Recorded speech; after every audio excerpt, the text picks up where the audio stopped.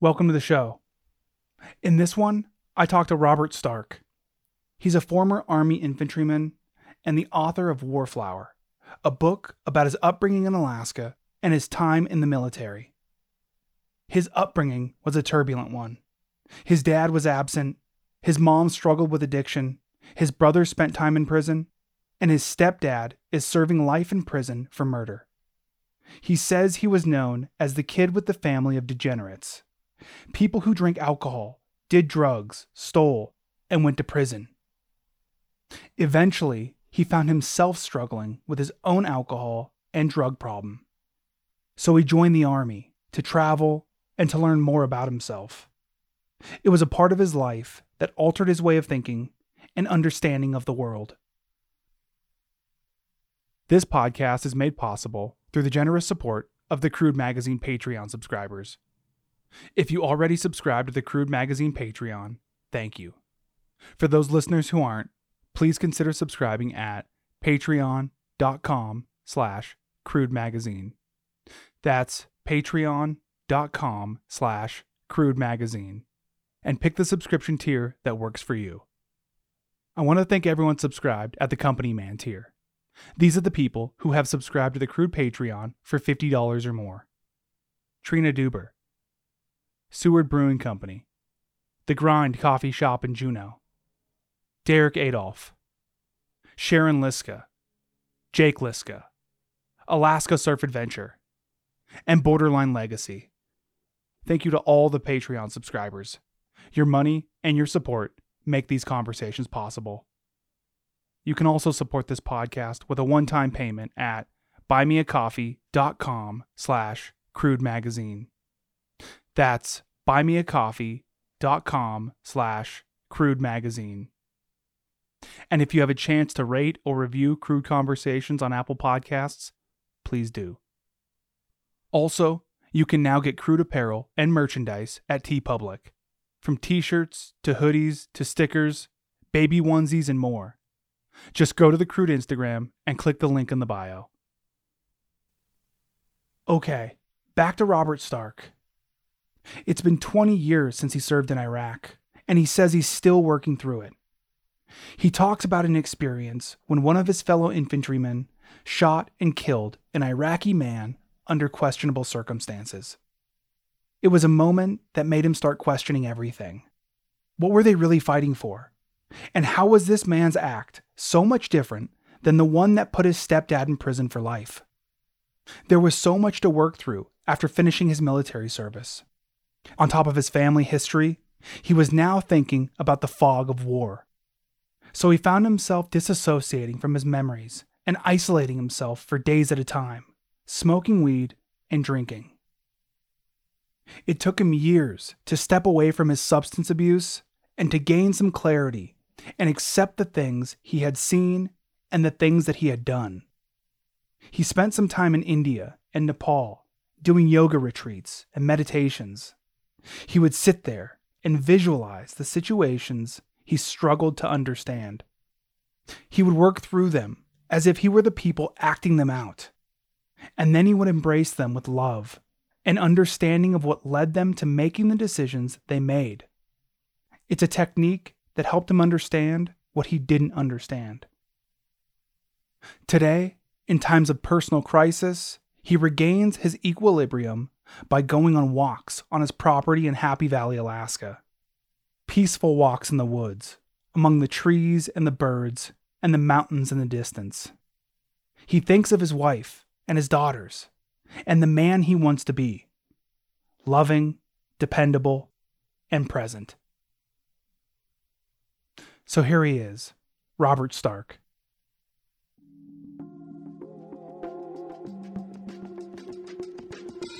This red light right here, it means we're recording. Okay, fired up. Crude Conversations. Listen more than you talk. Go to work! There's this part in your book where you and your brother James are hanging out with your uncle, Railroad Joe, and he gives you guys some knowledge. Chaos happens.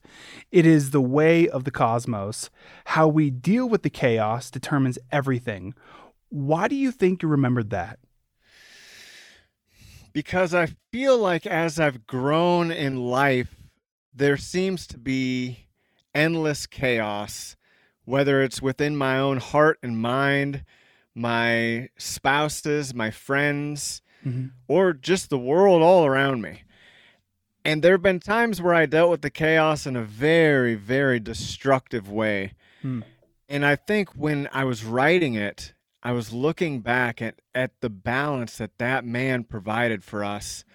And those words that he had told us when we were young just kept ringing true. And throughout my life, I've had so many instances where the words came back, but I shoved them aside because I didn't think it was possible. Okay.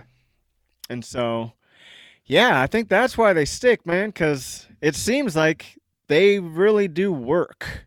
Do you remember a time when those words came to you and you did push them aside, like you just said? Yeah, for sure. I remember there was a time when I was in Iraq, and it was my first tour in Iraq. We were just about to go do a patrol, and the chaplain was there for some reason, and the chaplain gathered all the men around and said a prayer. And, I was kind of in the background. I wasn't really big on prayer at the time, and I was listening to his prayer, and he was talking about how we were about to go out and fight the enemy.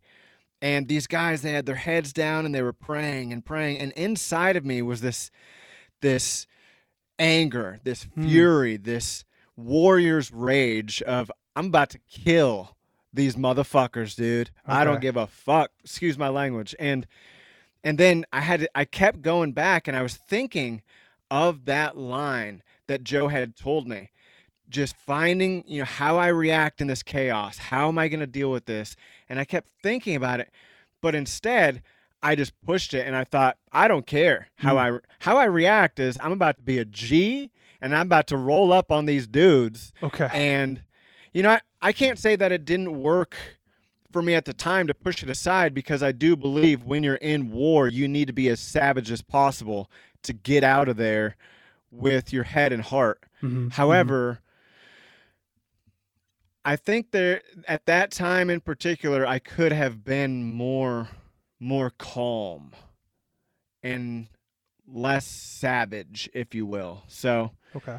Yeah, that was one time, man. How do you think you got out of there with your head and your heart? When I first got out of the military in 2006, I don't think that my head and my heart were in the right place. No doubt. Okay. It impacted me, and I didn't even see it. Okay. And I remember I was living off 15th and Carluck, right around that Black Angus. Fairview. Yeah. I was sharing an apartment with Danny Atkins' brother, Jason. Okay. And Jason's girlfriend at the time, and they hadn't moved in yet. And I was there, and I had a room, and all I had in the room was a painting of Jesus' crucifixion and all the onlookers, and it was all black and red. And I would sit there on the floor surrounded by bottles of Jaeger, beer, Goldschlager, whatever was around me, and big bags of weed. And I just sat there for days just smoking and drinking, and I'd go up to the what's that little bar there on the corner, man? I forgot what that was. Crossroads. Yep. I'd go to the Crossroads, yeah. And I'd sit there depressed, and I'd go back, and really, I don't think I got out of there with my head and heart quite like they were or like they are today, no doubt about it. But as the years have gone on, and I was able to step out of the alcohol and the bud, and I was able to start getting some clarity, my head and heart were changed, no doubt, but I was able to accept more of the things that I did and that I saw and that we had to do, and just accept them and say, okay, like, it is what it is, man. Like, I can't spend my whole life slitting my own wrists metaphorically because of what I did when I signed up. Like, it's nobody else's fault but mine. And so, yeah, man, it wasn't right off the bat. And still today, you know, it's been 20 years since I was in Iraq. And there's still times where my head and heart aren't right, man. You know, so Yeah. so it's a work in progress, no doubt. Yeah. And how do you think you gained that clarity that you have now, even if it isn't always 100%? Man, you got some good questions. Are you a professional interviewer? Yeah. I would have to say it's been so many different things, man. You know, Okay. it was I spent 6 months living in a yoga house in Guatemala. Okay, And okay. I did yoga every day, 6 days a week, Ashtanga yoga. And I was surrounded by other people who were living a clean life, doing yoga, prayer, meditation. And then that was a foundation for me regarding how to live a cleaner life. And from there, I went east to India and Nepal, and I did different Buddhist retreats in, you know, the Dalai Lama's town there in Dharamsala and in other parts of Nepal, where I was just silent, you know, Okay. for 14 days and learning different techniques from those Eastern traditions of how to forgive myself and forgive others through visualization meditations. And while I was there, I wasn't allowed to drink. I wasn't allowed to smoke bud. I wasn't allowed to smoke cigarettes. And so, Yeah.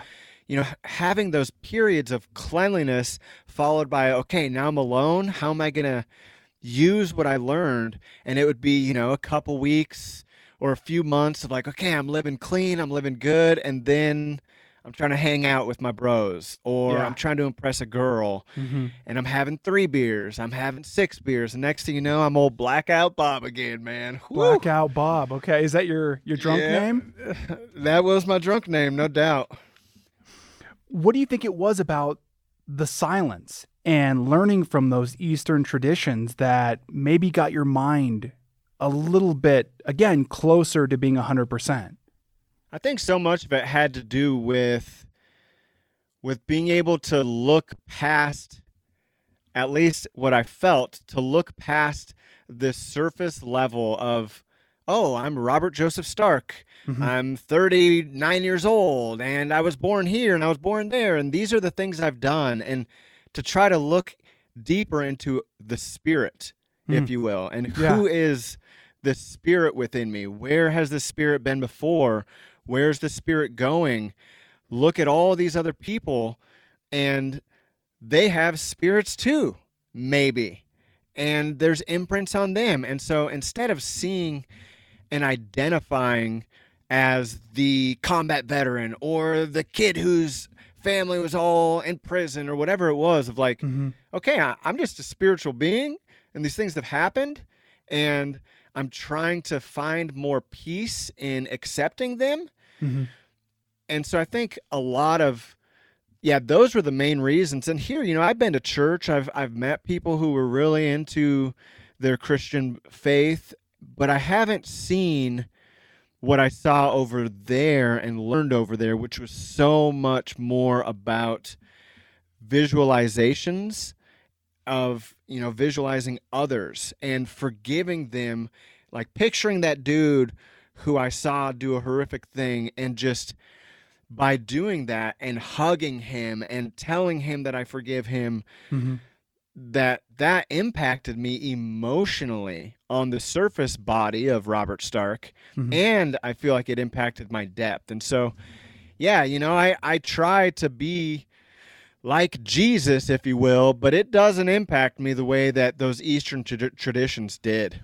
You mentioned an act that you watched occur.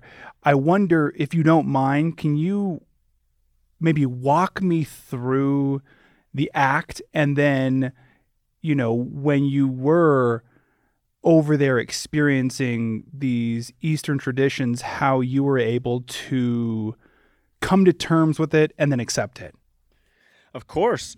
Yeah, so when I was in Iraq in the Kirkuk area, there was a concrete facility plant, is my belief. Now, forgive me if this whole story is incorrect, because as the 18-year-old private, this is what I remembered. Mm-hmm.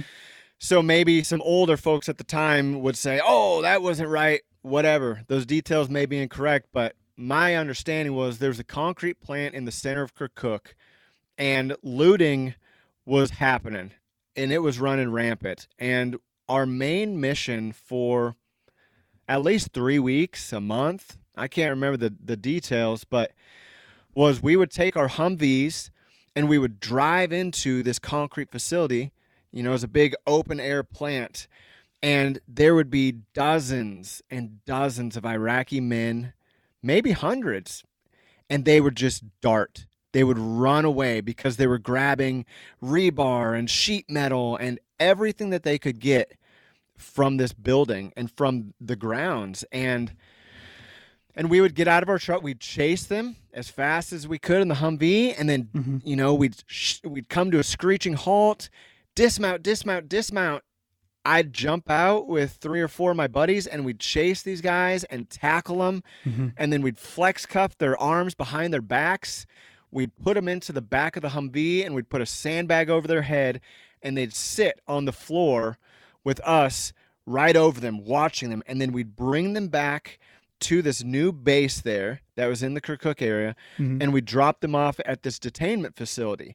And it became, you know, it was like kind of a fun cowboy game of like, oh, let's get these guys. And looking at them, not like they were humans, like they were mice and we were cats. Okay. And we were going to fucking get them. They're breaking the law, you know? So, so there was one time where we were chasing this guy who was in a tractor.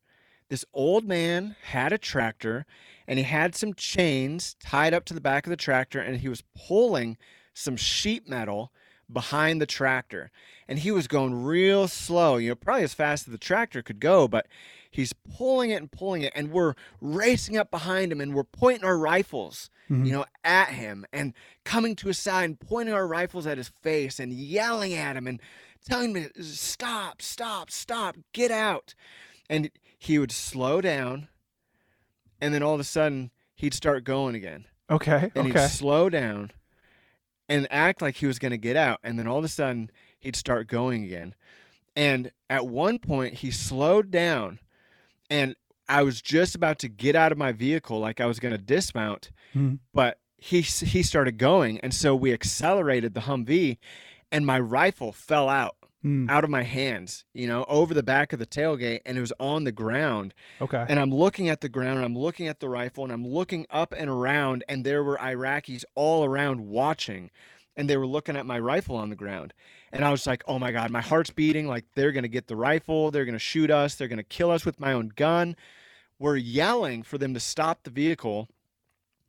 They wouldn't stop. Finally, the driver stops the truck. I jump out, I run as fast as I can to get my gun, and I run back, and I climb in the back of the truck, and we start chasing the tractor again. Well, not 5 minutes later, we get a call over the radio. We need everybody to come inside the complex. And we're like, what?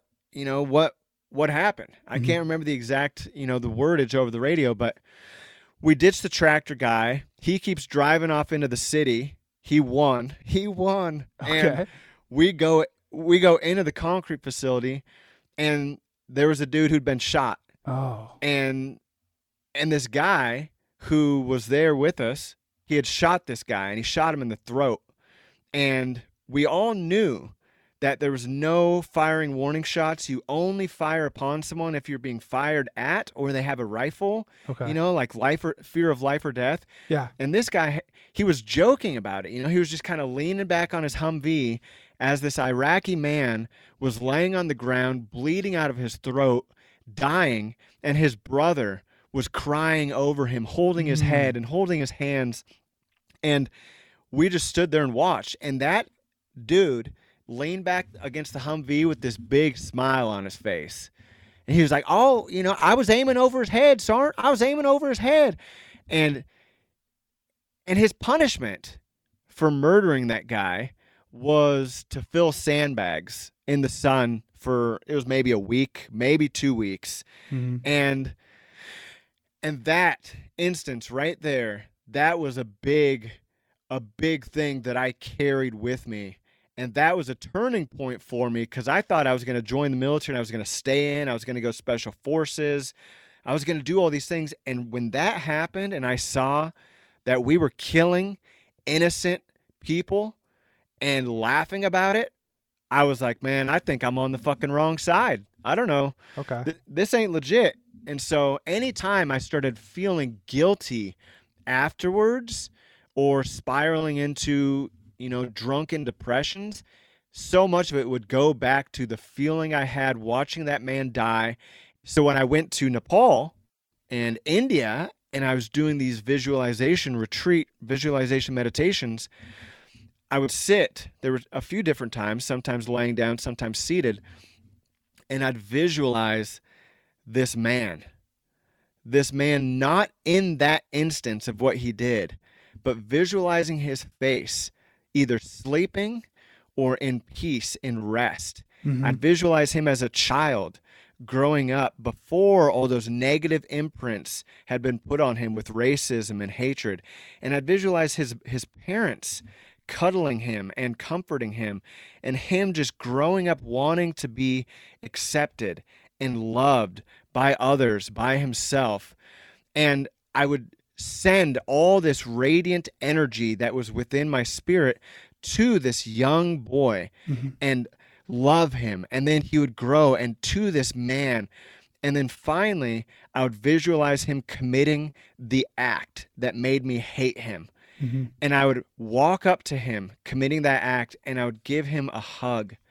And I'd tell him that I love him, that I forgive him, that I understand you had a tough background and you have these negative imprints on your spirit and on your mind, but I forgive you. Mm-hmm. And then after I forgave him and would hold him, I would disappear that person and his family, and then picture myself in that exact instance through that same cycle as a child, as a teen, as an adult, then as a man in that exact situation.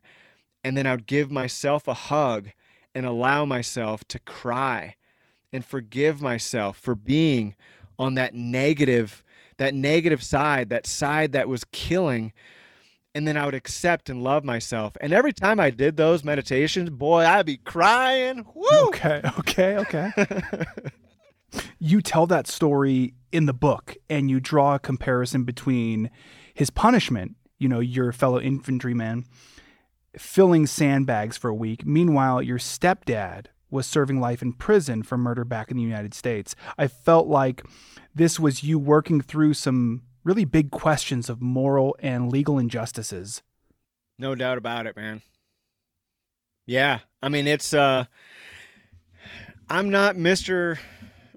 Follow the News. And so I'm not going to get too into the debate about the criminal justice system, but I will say that there are people who commit heinous crimes, whether it's in the military or outside of the military, and get barely a tap on the wrist. And then there are others who commit those same crimes and are punished so severely that it seems, that there's no fairness in the justice system. And so, looking at myself as a soldier and at my fellows at that time, of course, I'm in a war zone. Mm-hmm. That's what happens. We have to shoot at people and potentially kill them, because if not, they will shoot at us and potentially kill us. Mm-hmm. But when there's no guns, when it's out in the open air, it's not like someone, it's not like that dude kicked in a door and walked in and was so startled by someone who came out of the back and then shot them. I can understand. I have a lot more sympathy for some of those actions. But to be out in the open where you can see clear as day people's hands, I couldn't understand that was his punishment. And, even today I don't. But then on the other hand, there's there's my former stepfather, and he was so lost in drugs and alcohol, in rage, in racism towards him and his fellows as a black man in Alaska, in Fairbanks at the time. And he found camaraderie. He found brotherhood, just like I did in the war. And in that camaraderie and in that brotherhood, he fought back against the enemy who was holding him and all of his people down for generations. And yes, the crime he committed was heinous, man. I mean, but at the same time, as someone who has been there to see lives taken, it's not like he kidnapped this dude and brought him back to the house and tortured him for 3 days and then shot him and then cut him up in pieces. I mean, what people do is horrific. This guy, he was accused of shoplifting by a guy at a grocery store, and he waited until that guy got off work. The guy got off work, and he dropped him to his knees, and he shot him in the head, and he killed him. Jeez, okay. And yeah, that's horrible. Yeah. No doubt about it, man. But he was 21 years old at the time, lost, and he got life without parole, whereas this dude kills this other guy and gets a week filling sandbags. So, it's like, and then he was still paid like for that month, I mean, so yeah, the injustice, and not to keep going on about it, but it was like my brother too. My brother he was a 16-year-old boy who robbed a liquor store because he was high on drugs and alcohol. And man, he got hit. He ended up getting sentenced to 7 years in a maximum security prison. Okay. He went to Seward as a 17-year-old boy getting his hair cut by Butcher Baker. I mean, he went in there as this young boy who, he was on the wrong track. It's like, dude, how are the punishments fair? And how is it that some of us get paid to do these things, get away with them? And so, yeah, it's there was a lot of processing that went into Warflower, and that's why it took me 15 years from start to finish. There are a number of parts in the book where you talk about or allude to abuse. There's this scene where you're in elementary school and you're approached by a few bullies and you describe them by their fathers. One father is an abusive alcoholic and the other died as a result of huffing gasoline and then freezing to death. I felt like this was a really good insight into the way that you look at other people. You're not looking at these bullies as just bullies in and of themselves, but as the byproduct of their parents.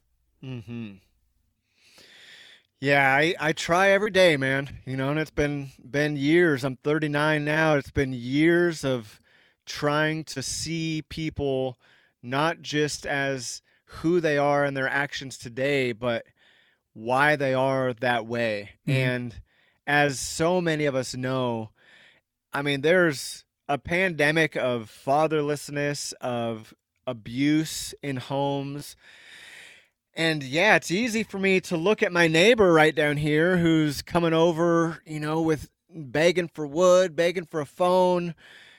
Somebody just, overdosed on fentanyl right next door. And, to look at them is like, oh God, you're dirtbags, get your life together. And it's like, man, I try to have more compassion and to learn more about people's stories.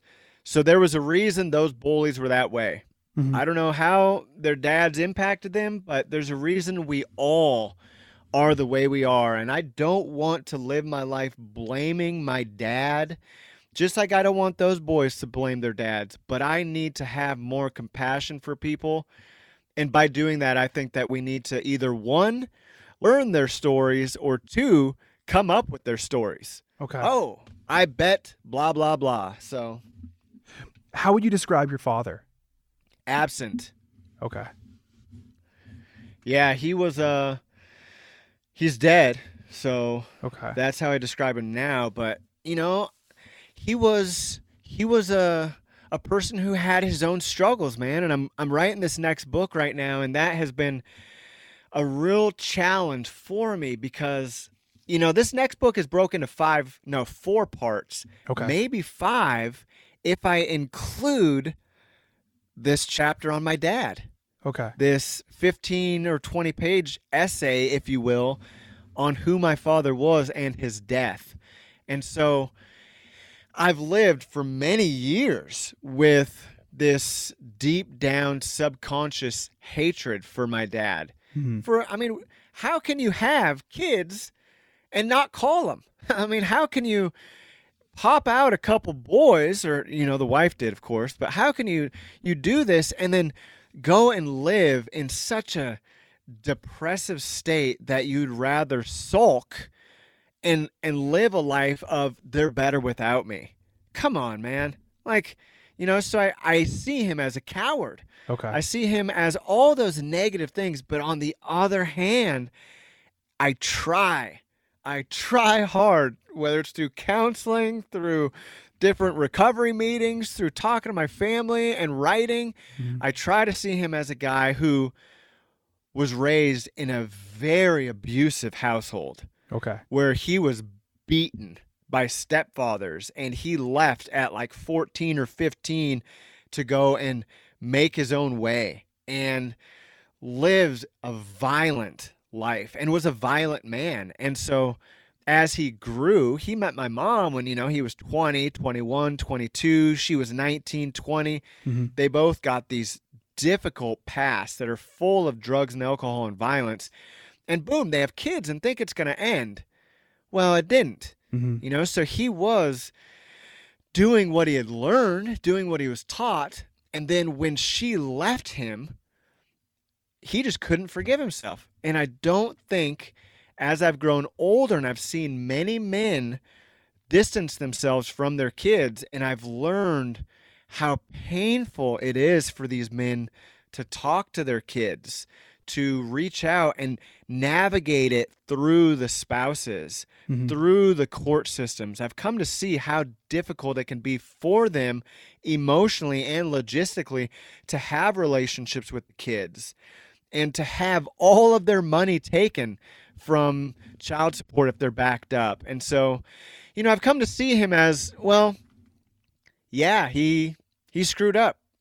Yeah, he was violent. Yeah, he didn't reach out. But at the same time, I know that he had so many mental health struggles with, as we say today, trauma in his childhood. Like if he had an ACEs score, it'd probably be the highest it could go. Mm-hmm. You know, he was a victim of that type of household. And so, you know, I met my father twice in person. And the first time I met him, he took his shirt off. Like right off the bat, he took his shirt off and he looks at me and he puts his fists up and he goes, "Can you fight, boy? Really? Can you Okay. fight?" Yeah. And I was like, "What, dude? Like, dude, I don't want to fight you, man." Yeah. You know, and he's like, "I'm just making sure, like, can you fight?" You know, and he's cut, he's strong, he's lean. He's like, "You're going to look just like me. You know, it's going to be tough. You got to be able to fight." And I'm like, "Dude, I don't want to fight you, bro." Like, Yeah. you know, and part of it was I don't want to get my ass kicked. And the other part was like, you know, you're my dad, dude. Give me a hug, bro. Yeah. Yeah. So, but as he went on and he died, I was able to learn more about, you know, when my father died and I went to his remains, not his remains, I went to his belongings to clean up his belongings. Mm-hmm. He was living in a Ford Explorer in the Oregon woods Okay. for 20 years, dude. He had 20 solar years, panels on okay. top. Yep. That's a long time. He was one of those hermit. Yeah, dude. He was a hermit, man. And he had batteries in the bank. He had like 3 shirts, 1 pair of pants, a garbage bag full of sardine cans and muscle milk. Wow. Okay. And he had a tote. And in this tote, my brother and I, we were going through it together. In this tote, he had every newspaper article I had ever written for the Seward Journal when I was their newspaper writer. Really? He had, Yep. He had all these pictures of my brother and I from when we were little boys. He had letters that my brother sent him from prison, letters that I sent him from Iraq. He had all of these things. He was our fan. Yeah. He loved us. Yeah. He just had no idea how to love us without burrowing into self-pity and depression, man. So that instance, him dying and seeing that, I almost cried when I went through that stuff. It was a close one, but that gave me so much more understanding and compassion. Like, dang, you know what? Maybe when he told me you were better off without me around, that was one of the first things he ever said to me. Your mother's made the best move of her life to take you boys away from me. Maybe he was right. I wonder if you've given any thought to what might have helped him get out of that mindset. Yeah, it's really easy for me to theorize and try to be the fixer of everybody. And I've definitely come up with, a whole host of things of what he could have done or should have done. But in the end, I don't know the struggles that he faced. I don't know what his daily routine was like. I don't know enough about who he was to say these are steps you could have taken. I just know what has helped me with my steps, and that I still, to this day, if I start going down the dark path, I get that stark male mentality of I should run away. Really? Okay. I should run. Oh, yeah, dude. That's your first thought, is just to get out of there. Yeah, for sure. And it's not, today, I thank God, man, I got some sobriety under my belt. I don't think, oh, God, I should get a drink, or, oh, God, I should, go down and find some pills. I think I need to run away from these girls because I got 2 daughters and a wife, because they would be so much better without me. But you know what? That thought comes, man, and at least 5 minutes later, no longer, poof, it's gone. Yeah. Because I know how it feels to not have your fucking dad around, And so I still have it, man. And your mom, the way you reflect on her, I don't mean to switch the subject here, but I feel like this is it's related. The way you reflect on your mom in the book is very sweet. It seems like you two had a very sweet relationship despite some of her issues. No doubt about it. Yeah, and there were times that weren't as sweet, but what I chose to do, my counselor tells me, is I chose to do narrative therapy, I guess is what it's called. And, without even knowing it, but when I wrote Warflower, initially it was just all boom, hardcore stuff. Okay. And as time went on, and it was huge, man, it was like 200,000 words. And as time went on, I was chopping away at it. And then I started thinking about the reader. And I had a couple readers who I really trusted who said, it's so nice for us to take a deep breath after you write some of these war scenes and to go back to the comfort of your mother and to read some of these sweet spots about your mother and about Alaska. And so, yeah, I didn't include a lot of the negative stuff that I could say about her. And I do still today try to focus on the positive. But, like so many young punks, and as I've grown in time, I've come to see, was my mother's decision to leave her husband in Eagle River, move to Seward, and marry a guy who is in prison for life while I'm a 9th grader in high school, and tell me you can stay in Eagle River or you can come to Seward. It's on you. Was that a really good parental decision? Mom, rest in peace. Yeah, but I don't think it was a very good decision, man. Yeah, and I think that, your answer to the question that I had earlier about, have you ever thought about something that would help your dad, would have helped him out in his predicament. I loved your answer because it is very, you don't know, nobody else knew what your dad was going through besides your dad. and nobody else knew what your mom was going through besides your mom, and to try to, theorize like, oh, this is what would have fixed them, is almost devaluing their decisions that they did make, because we don't know what led to those decisions. Exactly. Yep. And it's really easy to jump to conclusions and solutions of, he should have done this and that. And, come on, man. Yeah. I love that we got on here and cut right to the quick, because I was pacing around the living room and I was thinking, okay, I'll be talking about some skateboarding on this show. Yeah. I got some skateboard questions, but we'll get there. And it's so cool, man. Right into the nitty gritty. You had such a tumultuous upbringing that involved, like you said, domestic abuse, family members going to prison, drugs, alcohol. How do you think your upbringing shaped your life? Well, I'll tell you one thing is right now I live a pretty simple, grateful life. Okay. I don't have a lot of belongings. I don't have a lot of friends. I keep my circle of trust very small. And don't get me wrong, I got a lot of homies, but as for like a real, this is who I confide in and you confide in me, it's small.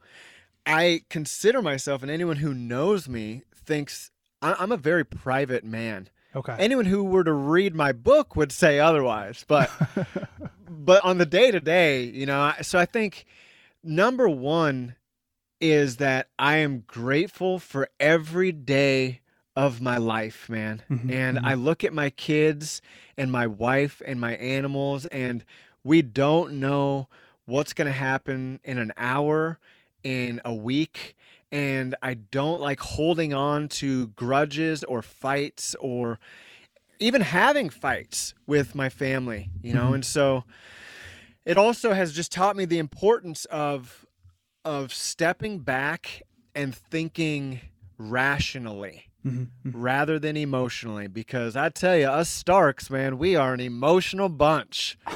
Okay. So, yeah. And not to mention, I'm hyper guarded. I think around my kids, because I did have different instances, and so it's like we don't have anybody watch our kids, no one, And it's like we're not bringing them into daycare. I don't want them to go through things that both my wife and I went through. So, do you think that is limiting at all, or are you and your wife planning on putting them in school later on? Oh, yeah. Of course, I do think it's limiting. I'm constantly having the conversations with my wife and weighing pros and cons about these things. And we're not like some extremist family raising our kids in a bubble. But at the same time, we're not bringing them over to their friend's house to stay the night. Okay. Now, mind you, one is 1 and one is 3. And if I was in Seward with some of my tight homies in Seward, it'd be different. Okay. It really would. But out here, I didn't grow up with these people. I don't know who they are. And so I'm very apprehensive to let the kids, and so is my wife, So, yeah, it's limiting in the sense that, are we teaching them not to trust people? Maybe a little bit. Okay. Yeah. Okay. So, getting back to your time in Iraq, I'm thinking about how you talked about it, earlier in the conversation, and the way that it seemed to transition from you being this fighter to you being more of a pacifist. Did I get that correct? Yeah, that's what I go for. Okay. How do you think that squared with you being in the Army? Yeah, I think that first of all, I want to thank you for reading my book, and I want to thank you for asking me these questions and have me on here, man. It's really incredible. Yeah, of course. I mean, it's like my dream to have somebody read my work and later talk to me and actually ask questions like they really did read it. Yeah. Yes. So, yeah, regarding that, man, I know 100%, dude. Like, I've been diagnosed PTSD, and I fought against that for years. And, I dealt with these problems without going in and seeking help. And I had a counselor probably 10 or 12 years ago who told me, no, about 10, who told me, the sooner you just own up to having PTSD, the easier your life is going to be, because you're going to see that all of these things, these reactions, these triggers, they can be maintained. They can be overcome. You just have to learn how. And of course, I was like, oh, you don't know what the hell you're talking about, but she said there's, I only told her one war story. And she was like, if that one story would have happened to me or so many American people, you know how that would impact them? Like, come on. It was like, oh, and so I would have to say that my number one symptom from my PTSD is avoidance, dude. Hands down. Okay. I went years without telling people I was in the military. I went years trying to study, studying yoga, studying all the forms of Buddhism that have to do with non-killing. I became a vegetarian. I was a vegetarian for 8 years. I became a vegan, learning how to be less judgy of these people. Okay. Learning how to, and I hate to say these people, I mean myself too, of all people, learning how to accept the things that we've all gone through and see the struggles. And so yes, I tried and I still try to be a very peaceful man. However, here in the past few years, because of my really close friend who is also my sponsor in recovery, he is very much like pro-gun, thinks that no matter what, there's always going to be wars. So what I did was just what people have always done and they're always going to do. Like, you need to be prepared, hunting, fishing, and because I hang out with that guy so much these past 5 years, but mainly the past 3, it's really allowed me to start seeing that, well, I had a lot of kick-ass training, dude. I've got some serious ability to stay cool in hyper-violent situations and know that I can pull the trigger and that I can protect myself and my family. And it really hit even harder when I had my first daughter. And then now my second daughter, and I'm married to, a bombshell of a wife. She's gorgeous. Okay, that's great. And it's like, okay. Yeah, so I have to protect my family and my girls as they grow up. And so, I think now at 39, I'm finally starting to find that balance of like, okay, I don't have to be the guy with a gun on his belt looking like I'm going to kick your ass and shoot you if you mess with me. But I can be that guy who is confident to have my gun and to have my fists and be willing to stand up and protect people if need be. So I'm not a pacifist. I'm trying to be more like that, but yeah, and to keep going, not to try to keep rambling, but a couple podcasts I listened to, one guy had me on his show and talking to this guy who was a former Navy SEAL, and listening to him and his buddies and realizing, you know what, man?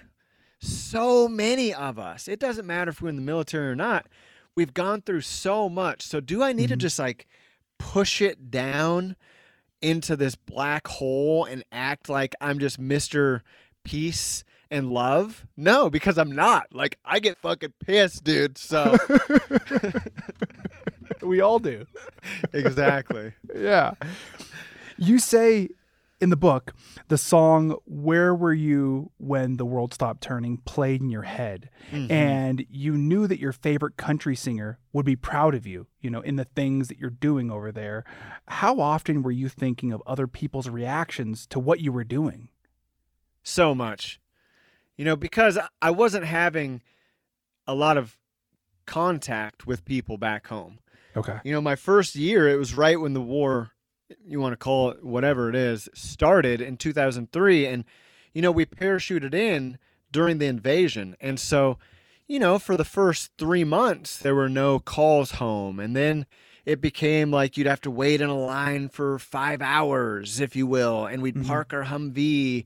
And so to make a long story short, man, yeah, so often I thought about my buddies in Seward, my mom, my dad, these patriotic country singers, and I thought how I was going to make them proud, how I was going to continue allowing people to practice freedom of speech and freedom to sing whatever they want to sing. And so, yeah, man, I am, to this day, one of those guys who really needs validation from others. And that was a way for me to give myself the validation while I was there. And you also say that your fellow infantrymen were closer to you than your own brother. How's your relationship with your brother? My brother and I are closer today than we've ever been. Okay. Now, are we like 100% honest about every single thing that comes up? No, man, we both still have struggles. And is anybody 100% honest with anybody? I don't know. I really don't. You know, we all have these thoughts in our heads. So yeah, today, man, I mean, my brother and I have spent a lot of time together out here on the property. We've gone on road trips together, just him and I. We've camped, we've fished, we've played music and cried our eyes out, grieving the deaths of our mothers and father and his prison time and my war time. And we've talked in extensive detail about the things that I went through in war and the things he went through. And then we both try every day to be sober. And so because of that, you know, we both started on this sober path around the same time. And so instead of having that bond of like, okay, we just get drunk and fight each other and hate each other because of things that we've done to one another, we were able to start talking about things that we went through. And so, yeah, because of that, man, I'd have to say that we are closer today than we've ever been. And where does skateboarding fit into all of this? Dude, skateboarding, man, it's the coolest thing that anybody can do on this planet. Straight up. So, yeah, I started skating when I think I was 5 or 6.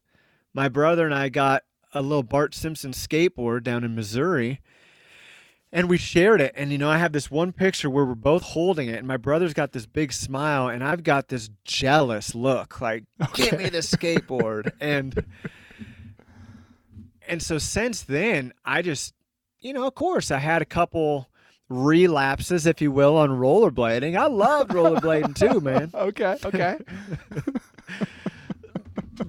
But skating for me, especially, you know, when I moved to Eagle River and my brother started skating when he was in like fifth grade and 6th grade, and I started skating, and then I started hanging out with all that Eagle River crew back in the day. You know, I mean, back in, I don't know, the late 90s, you know, I was neighbors in Eagle River with the Gabrielson brothers, Eric and Adam, and we would skate all the time together. And then I later became close friends with, you know, my brother's friends that were older than me, you know, Chris Graves and Aaron Took, and the list goes on of this whole crew, JT Bryant, that we would skate. And from that really young age, I was able to, you know, catch the People Mover from Eagle River. You know, this was like 6th and 7th grade. Catch the People Mover, go to Anchorage, skate parking garages.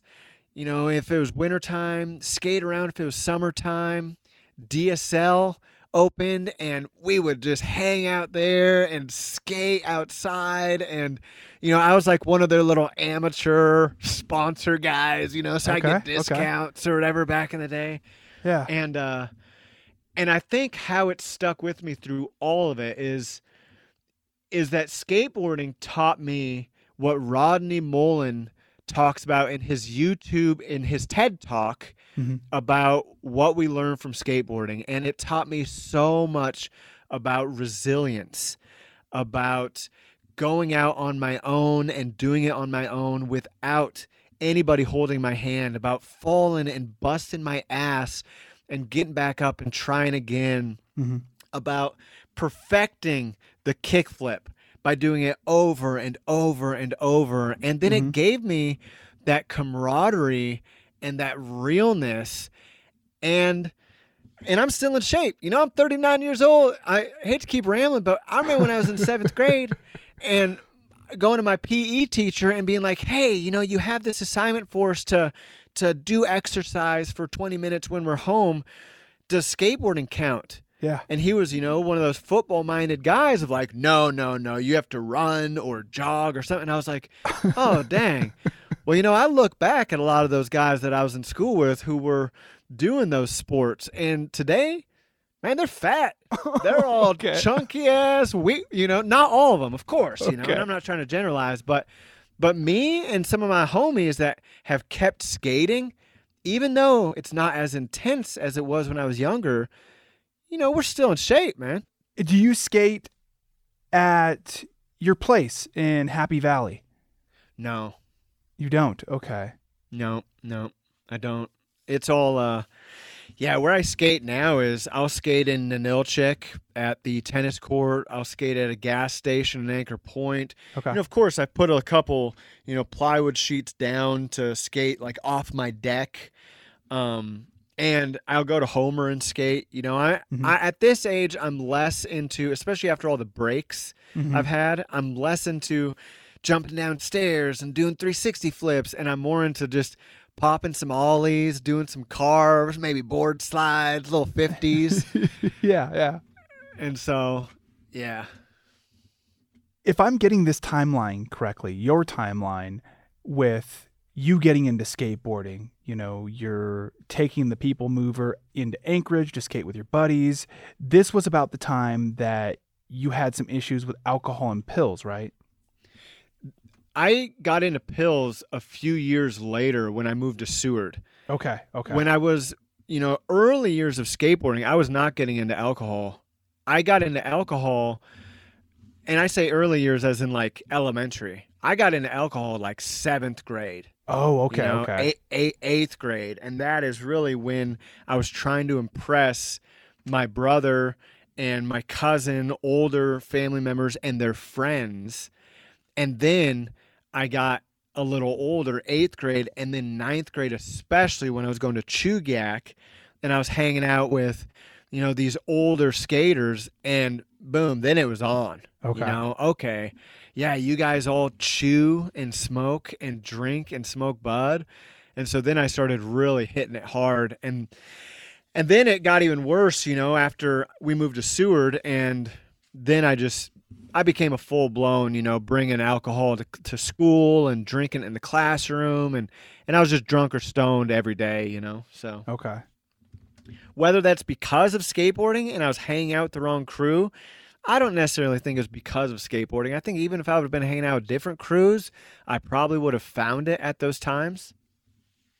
What do you think, you know, made you drink like that so habitually? Was it just because, you know, kids will be kids, or was it maybe because that was modeled for you?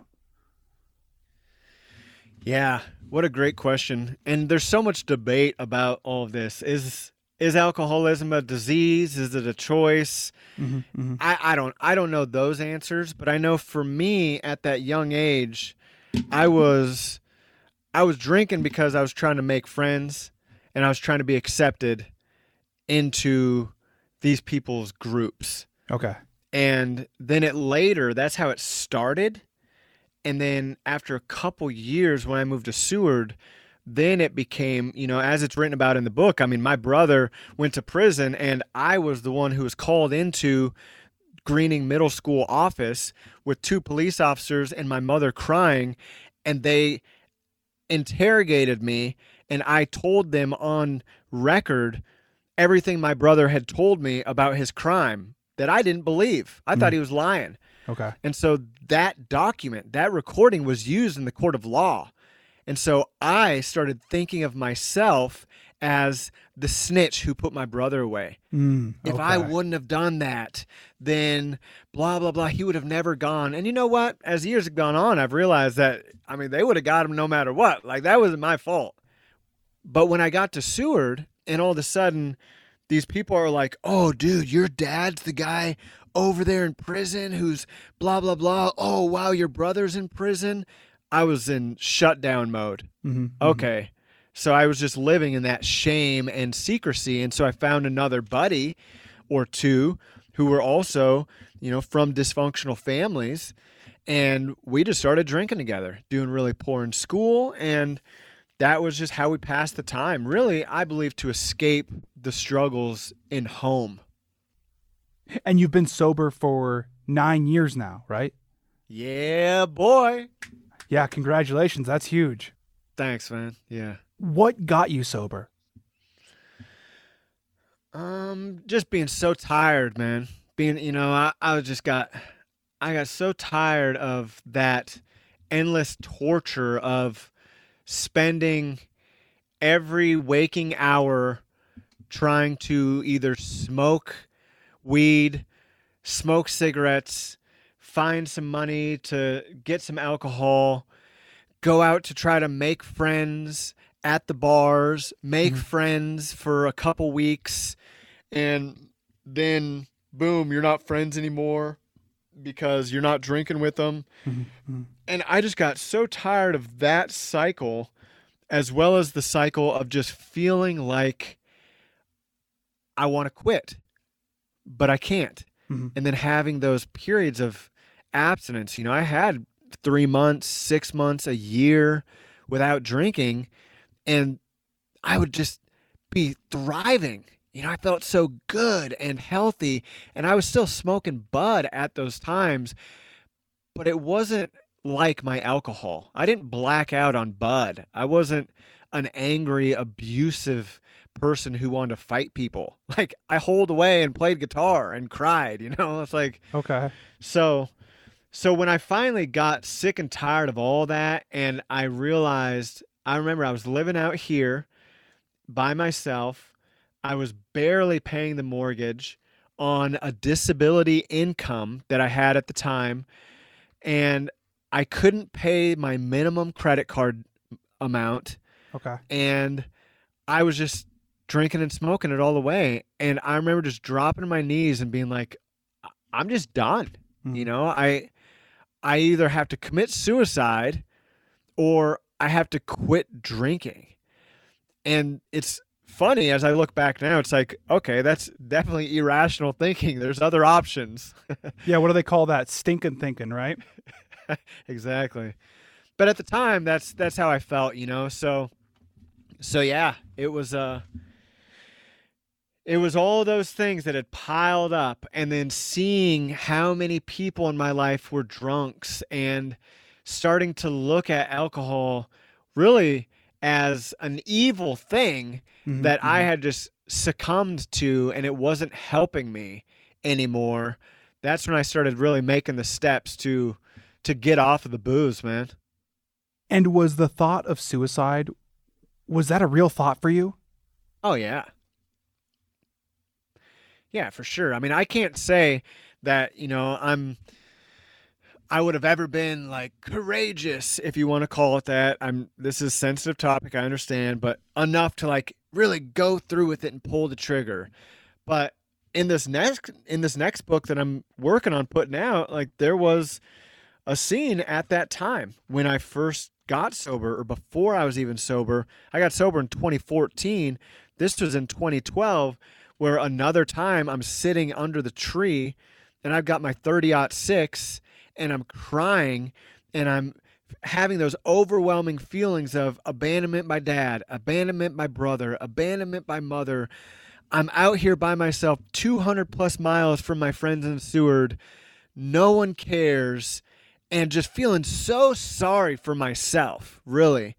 And then when you pile onto it, the things I did in Iraq, and I've got no money, and my truck is broke down, and the only work I can get is like 12 miles away, and I'm riding my bike there in the morning to work as a dishwasher. I sat under that tree with my 30-06, man, and I started pulling it towards my face until my dog started crying and looking at me and crying, and that stopped me. And so definitely suicide was a real thought for me. And in the course of my sobriety, it's not that it just poof went away. It doesn't come up now. Now it's the runaway. But 5 years ago, 7 years ago, it still came up quite often. So, yeah, man, a lot of people struggle with suicide, and I wish more of us talked about it because it's a pain in the ass. When you get those feelings of escape, because suicide, in my opinion, is another form of escape, in the same way that you have this inclination to run away. When you get those thoughts, how do you tamp them down? Yeah, well, thankfully today I don't have the thoughts that I'm going to commit suicide, but I do think about running away, and I tamp them down generally by going outside and going for a walk. A good walk, man. Yeah. So I'll go for a walk and I'll look around. I live out in the woods, and I'll look around and I'll see the trees and I'll see the birds and I'll see the mountains in the distance and the volcanoes. And then I'll go back to those feelings I had at those silent retreat centers, those feelings I had when I was doing yoga, and at the end of my Ashtanga session, I was doing a headstand, and thinking of myself as a spiritual being, that this is another physical obstacle that's setting me back, that it's my emotions that are getting in the way, that I am a spiritual being. And really, when I'm able to look at that, I'm able to see that these big things aren't quite as big as I thought they were. And then after I calm myself down and I use that coping skill to chill out and practice deep breathing, then I'm able to look at the realistic effects of what would happen if I walked away from my family. Really? Do I want my daughters and my wife to have to go without having my support? Like, dude, I'm a kick-ass dad. I'm a great husband. We all have struggles. Yeah. And so I think about the way that they would be impacted and how much it hurt me not to have a dad. And then I realize, and then I start into the positivity. Okay, well, you might have overreacted in this instance when your wife said, "Oh, you don't give me enough time for beating." And you said, "Oh, yeah, I do. What are you talking about?" Whatever it is. I might have overreacted. Okay. I might be taking it personally. Okay. But in general, I do this well. So then I go down that list of the positives of what I bring to my family. And that keeps me planted here and not running away. And then I always, every single day, I wake up in the morning and I make my bed, and I'll, bring my daughter downstairs or whatever. And then I'll go back and I'll get on my knees and I will pray. And I pray to God. I don't know what God is, man, but I'll pray to God. Please, God, help me with my struggles today. And don't let me drink alcohol. Because I know that drinking alcohol, man, that's not a solution. So it's just another escape, Yeah. At one point during your deployment in Iraq, you were reading The Shining by Stephen King.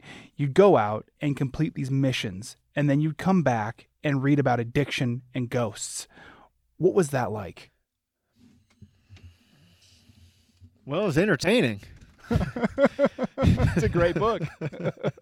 Yeah. I love Stephen King, man. So, yeah, I've always been big on escape through reading, and it first started through R.L. Stein and all of his Goosebumps. Goosebumps. Dude, Yep. come on, bro. Those were so good. And then it went into Dean Koontz, and then Stephen King came around. And so, yeah, at that time, when I was going through some things that were challenging, it made it where if I got into those stories, and that story in particular, I could just completely escape from what I was going through. I could disassociate, if you will, and I could think of myself in the shoes of Jack Torrance or as the observer and think, you know what I'm doing ain't so bad, man. Like, this ain't nothing compared to being that lady stuck at that hotel, man. Yeah. And you'd also do your own writing during this time, recalling the events of a recent mission. Was it natural for you to make a record of those events, or was that something you had to condition yourself to do? Nah, I've always been a journalist of some sort. I like keeping diary, and ever since I can remember, my mother got me diaries, and my brother, and she would encourage us to write. And yeah, it started as a poetry thing. I love writing poetry, and when I was a kid, I'd write poetry. But then as I grew older, and then when I was in Iraq, it really did become this thing that I believed that what I'm doing is something that really does need to be documented. And I don't know how else to document it rather than writing it. And so it would also give me that disassociation. Warflower was all fiction. It was a fiction story until finally one of my last readers was like, come on, man, you're not fooling anybody. We know this is a memoir. And, for years I wrote about it from outside perspective, that all these things happened to so-and-so, that he went here, he went there. So then that was how I wrote those journal entries in Iraq too. It was always from a bird's eye view looking down. And so, yeah, man, that really helped me, I think, to process some of the things I went through without, I don't know, maybe a way to just disassociate from them while also keeping history. But yeah, it was something that I did, and I feel like I had to do, and I still do today. I also wonder if that's what you were familiar with. The Shining is fiction, and I don't know this. You can, back this up or correct me. But if you're reading a lot of fiction, if you're reading more fiction than nonfiction, then chances are that's what you're going to try to emulate. Hands down. Okay. And then looking at myself as like, who am I, little podunk, drunk Alaskan skate rat? Like, why would I have a memoir? Like, who would really care to read about my story? And so it was that self-doubt. Thank you very, very much, man. Yeah. And I've come to learn now that there's actually quite a few people who would. What was it like for you to get all of that personal history in one place, to be able to look at your story in full like that with the book? It's really monumental. It feels like if I were to die tomorrow, or even today, that I was able to pass down some history to my children, and they would know so much more about who their father was, who their uncle, who their grandparents, and so I feel like I've done a job well done. Mm-hmm. But that's the thing that's crazy is, I wrote that and I told myself, okay, I'm not going to write another one that's like that.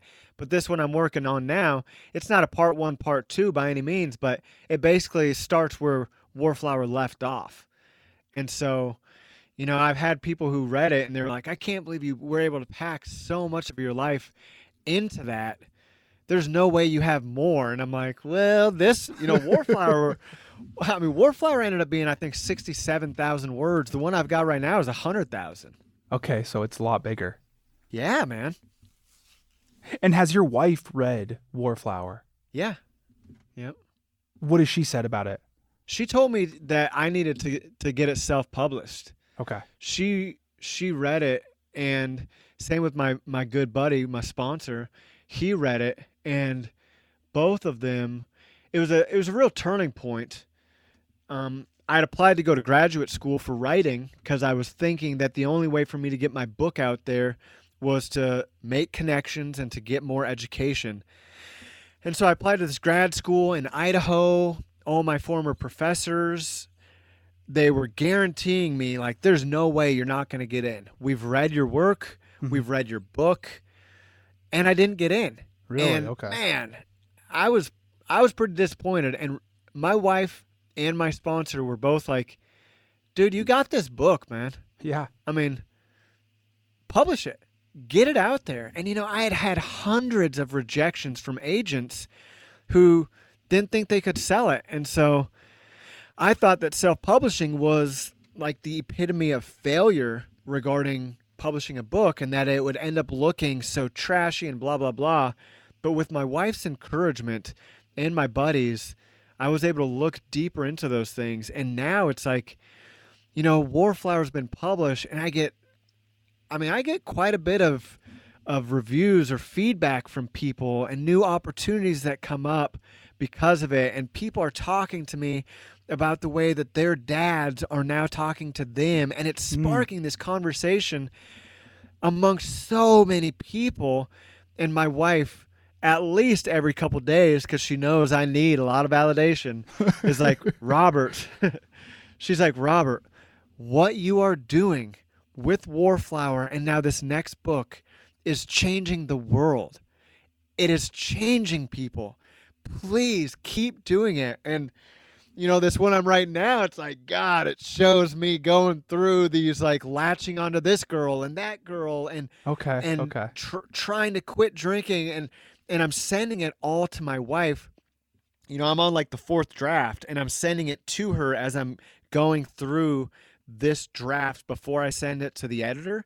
And she loves it. She's like, oh my God, I can't wait to read more. And I'm sitting here thinking, oh my God, she's going to hate me because I was just constantly eyeing every girl up. Okay. So she also understands. She's been sober 10 years, man. And so she understands. That's great. Yep. What we go through when we're in our alcoholism and the insanity that comes from just constantly looking for the next solution or fix. So yeah, my wife read Warflower. She loves it. And she's reading the next one, and she loves it too, man. So I'm just so lucky to have her. Yeah, that's great. Thanks. How about your daughters? When they're old enough to read it, what do you hope they get out of it? I hope more than anything they get the confidence that they are from a bloodline that is not just laborers and addicts and soldiers and fighters, but also people who use their brain to write books. And so I hope that they're inspired to also believe in themselves and their own intellectual pursuits more than anything. Dude, that's great. You mind if I ask you something? Yeah, go ahead. So I'm interested as a father and as someone who grew up without a father, what are some of the positive influences and ways that you deal with your everyday life being someone, if I'm correct, who was raised by a kick-ass dad? So I have a pretty non-traditional dad. He, I have described him before as kind of the oldest brother in all of my siblings. I have an older brother, Jake, and then another older brother, Derek, and then a younger brother, Colton, and then now a sister who, I guess it's not now, she's in her mid-20s. But my dad was just always on an adventure. You know, he was always that person looking for the next thing to do, the next thing to experience. And even today, you know, he has a kind of a surf complex in Mexico that he and my mom built, and that's where he spends a lot of his time.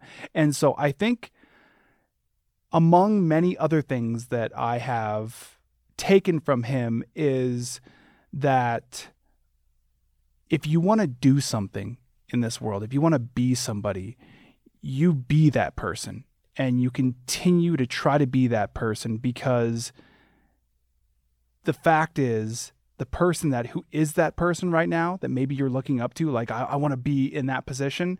They're not going to be in that position forever. You know, there's a line, and you were in that line. And depending on how much you work toward that goal, that will determine how close to the front of that line you are. So all that to say that if you want to be something, if you want to do something that gives your life meaning, whatever that is, you know, it could be anything, you know, my dream isn't your dream kind of thing. Do it and pursue it, because not all the time is it about talent. I think that the talent in so many things in life is the perseverance. What an important lesson to learn from someone who's living that life rather than just talking about it. Yeah, I think my dad, Scott, has always led by example, possibly maybe unconsciously. You know, I can't, you know, like you were saying about your dad, you're not trying to put yourself in his mindset, and I'm not trying to put myself in my dad's mindset, but I know that whatever he does, it's 100% all the time. Yeah. That is so awesome, man. Thank you very much for sharing that. Absolutely. So throughout this conversation, we've talked about so many facets of your past, all the stuff that made you who you are today. But what does your life look like right now? My life is so awesome, man. It really is. It's just crazy. Yeah. So my life right now is I live on 20 acres in Happy Valley, Alaska, which is in between Ninilchik and Anchor Point on the south central Kenai Peninsula. I own this little 700 square foot house outright. We paid it off a few years ago, my wife and I, and so we have our own small farm / garden business out here where we have a little yurt. We've done Airbnb stuff. We grow crops. We sell some. We eat some. We have chickens and goats and ducks and a bunch of forest for the kids and myself to run around and try to live off the land as much as possible. Well, Bob, those are all the questions I have for you. Gosh. You know, I want to thank you for this conversation, your insight, and your story. I want to thank you so much for having this podcast. I've been able to listen, and now I'm going to go deeper into your backlist and what you're doing to share these stories of Alaskans with Alaskans is really an important historical piece for our state, man. So thank you so much. Right on, man. I really appreciate it. Thank you. All right, bro. You have a good day.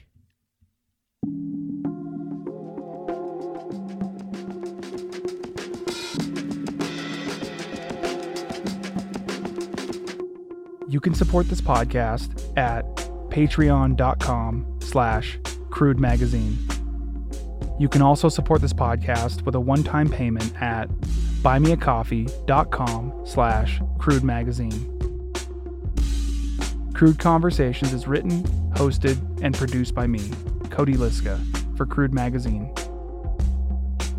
Music was produced by Alcoda Beats.